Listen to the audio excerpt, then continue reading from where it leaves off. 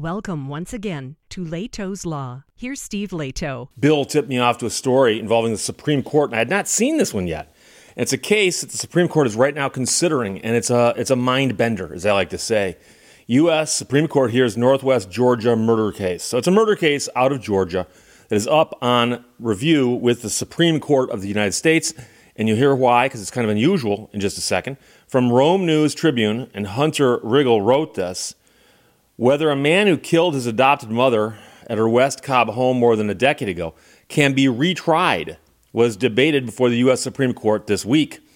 Highest court heard the case a year after the Georgia Supreme Court ruled that the man who was convicted for the 2012 murder could be retried after previous verdicts in the case were declared void.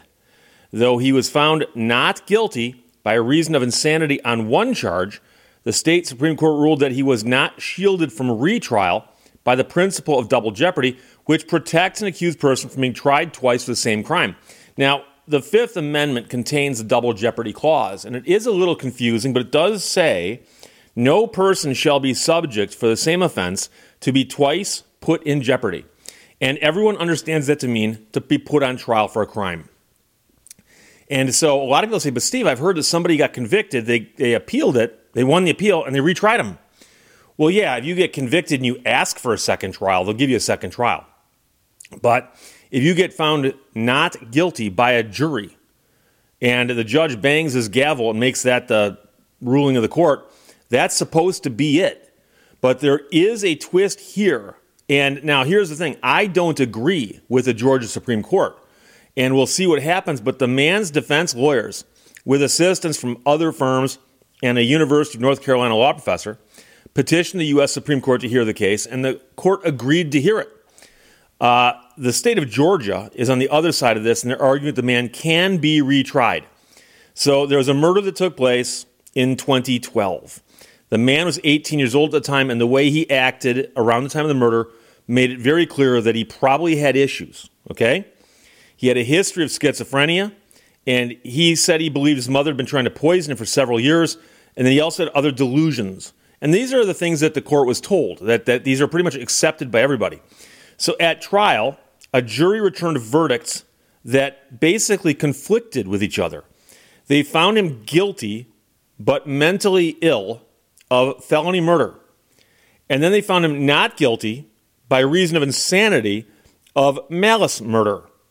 So they said that he was guilty under one, but not guilty under the other. And so the judge sentenced him to life in prison on the one where he was found guilty. So the Georgia Supreme Court in 2020 looked at that and said, that doesn't make any sense. And the Supreme Court of Georgia threw the verdicts out. They threw out the conviction and the acquittal. And the Chief Justice then wrote, it is not legally possible for an individual to simultaneously be insane and not insane during a single criminal episode against a single victim, even if the episode gives rise to more than one crime. So in a ruling in 2022, a judge wrote that because the two verdicts have been found in conflict, which they call repugnant to the law, and therefore void, they did not protect him from being retried under the double jeopardy standard. Simply stated, a repugnant verdict of the sort rendered here is no verdict at all, the court wrote. Therefore, you can put the man back on trial. So he's been incarcerated for quite a length of time now. Last year's ruling sent the case back to Cobb Superior Court, where an attorney representing him said that after the ruling, his office began getting calls from other lawyers interested in helping because they heard about this and they thought it was a travesty. So meanwhile, they partnered up with a Supreme Court clinic at the University of North Carolina to petition the U.S. Supreme Court to hear the case. And in written arguments, the man's lawyers contend that precedent clearly protects him from another trial. This attempt to avoid a constitutional requirement through an innovative interpretation of state law must fail. Although states have broad authority to determine when a verdict is void or a mistrial occurs, the double jeopardy clause limits that power. A state may not circumvent the clause by declaring that an otherwise valid acquittal is void simply because it is inconsistent with another verdict. Meanwhile, in their arguments, Georgia Attorney General and Solicitor General said there was never a true verdict in the case. Georgia law requires juries to avoid affirmative contradictory findings, and here the jury did not do so, the prosecutors wrote. The jury gave two answers to a single question on the face of its verdict, and so did not determine his mental state. That means there was no verdict, which means there was no end to jeopardy, which means there is no double jeopardy. Now, here's the problem. Mistakes were made, and they were made during the trial. I've tried cases with juries, both criminal and civil, and jurors are told jury instructions. Here is what you are to do when you go back and deliberate. And we want you to come out with a verdict and answer the following questions. A verdict form can be as simple as who wins. You could have a civil jury verdict form that simply says, do you find for the plaintiff? Do you find for the defendant? If you find for the plaintiff, how much? So in essence, it's a two-part question. Plaintiff or defendant? If plaintiff, how much? That can be it. I've seen jury verdict forms that simple. Okay? Now, I've also seen jury verdict forms where they're asked to fill out a questionnaire that's 75 pages long. Not in one of my cases, but I've heard about it in other cases. Very, very complex litigation. You're determined this question, and then give us an answer. And then look at this question, and give us an answer. And look at this, and then it'll start going into, if you find yes here, you must then examine this. If you find no, skip the next question. And so somebody preparing this verdict form, and it was probably done with the the prosecution and the defense working together. And quite often, the parties will kick an idea back and forth, and they'll hammer out a jury verdict form. And then when both sides agree with it, they will present it to the court, and the court will then look at it and go, okay, this is the form we're going to use in this case. So somebody should have looked at the jury verdict form and said, wait, it's possible that the jury could say yes here and no here on the same question of, is this defendant sane, or were they at the time of the crime, right? So somebody should have spotted that and fixed it by either explaining that if you find yes here, you got to find yes here. These two answers must match. And so somebody missed that. And it sounds like all three of them did. That is the prosecution, the defense, and the judge. But the problem is that the judge used that form and the jury came back on it. And they came back with what appears to be a contradictory result. And so that's not the jury's fault. The jury is back there doing their best to follow the instructions. And they've got a form that says you can answer this question any way you want. You can answer this question any way you want. And for whatever reason, they decided, well, we think he's guilty of this, but not this.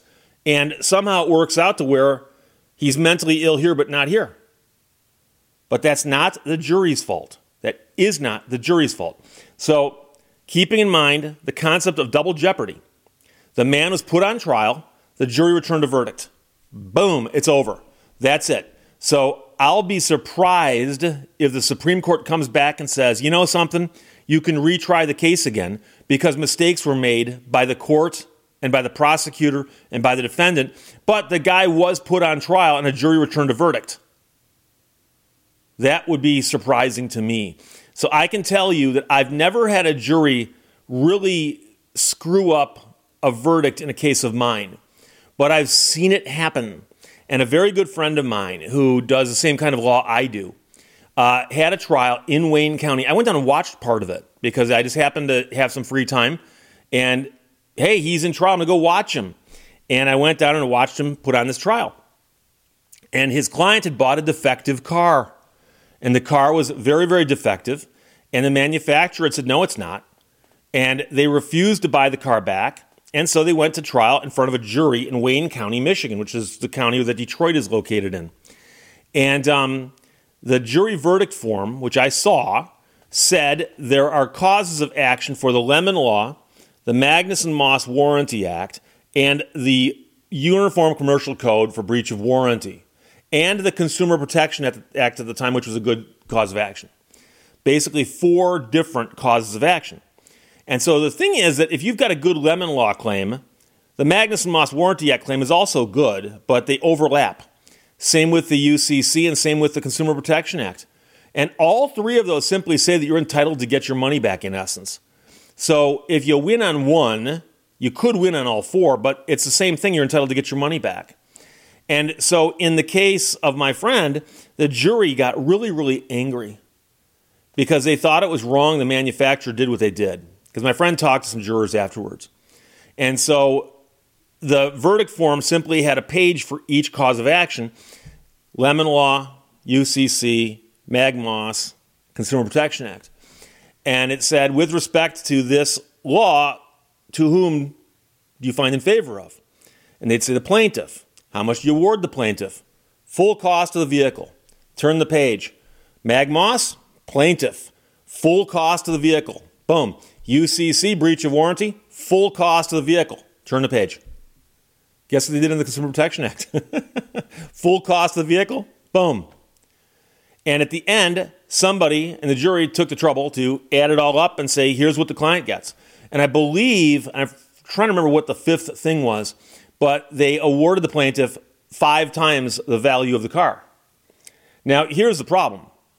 They're not entitled to get 5 times the value of the car. They're entitled to get a full refund, plus their attorney fees and court costs. And when the jury returned this verdict, of course, it's a win for the plaintiff. The attorney for the manufacturer went insane. Not legally insane, but he was not happy. He was livid. And the jury was trying to prove a point, trying to make a statement. But this is an example of where you get what's called a JNOV, where you ask the judge to make the verdict conform to the law. And in a civil case, that's much easier. But eventually that case settled. My friend simply told the manufacturer, no, we're going to settle the case, and you're going to cut my client a check and buy the car back and pay my attorney fees, blah, blah, blah, blah, blah. And they worked it out. But somebody could have looked at those jury instructions before they were handed to the jury and said, oh, wait a second. If you find in favor of the plaintiff on the Lemon Law and award the full purchase price, you may stop because your work is done here. And then you might say, but Steve, why do you have a 4 or 5 count complaint then? Well, the Lemon Law's got some specifics in it that some people don't always hit. So what if the vehicle was horribly defective, but there was a defect in the last chance letter sent by the plaintiff? Well, the Magnuson-Moss Warranty Act doesn't require a last chance letter. So you could technically lose on a technicality on the Lemon Law, but still win in the Magnuson-Moss Warranty Act. And the 4 laws that I cited earlier kind of descend like that, where they become less and less specific with their requirements, but they also become slightly harder to prove, I think. So in that case, my friend was joking with me about it. He goes, we could have spotted this, but we didn't. Who'd have thought that would happen? Who'd have thought? So somebody sitting down between the prosecutor and the defense in this case should have said, oh, we have a problem here, because we've got this form written in such a way that they could give us contradictory answers on the mental state of the defendant.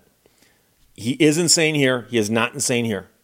And so they could have broken that out some other way, but they didn't. And the fact of the matter remains that the man was put on trial. A jury rendered its verdict, and the verdict was upheld briefly, but then overturned by the Georgia Supreme Court. And the question then becomes, can they try him a second time? And I believe it does put him in double jeopardy. I don't think they can, personally, but we'll see what happens. But it's a fascinating story. And again, the mistakes that were made here were made by not the jury, but the people who drafted the jury instructions given to the jury. And that ain't the defendant's fault, I don't think. So Hunter Riggle wrote that for the Rome News Tribune. U.S. Supreme Court hears Northwest Georgia murder case. Bill Senate, thanks a lot. As soon as the opinion comes down on that, I'll do a follow-up video, I assure you. Questions or comments, put them below. Let's talk to you later. Bye-bye. Thank you for watching Leto's Law. Slow down and enjoy life. Otherwise, you may forget where you're going and why.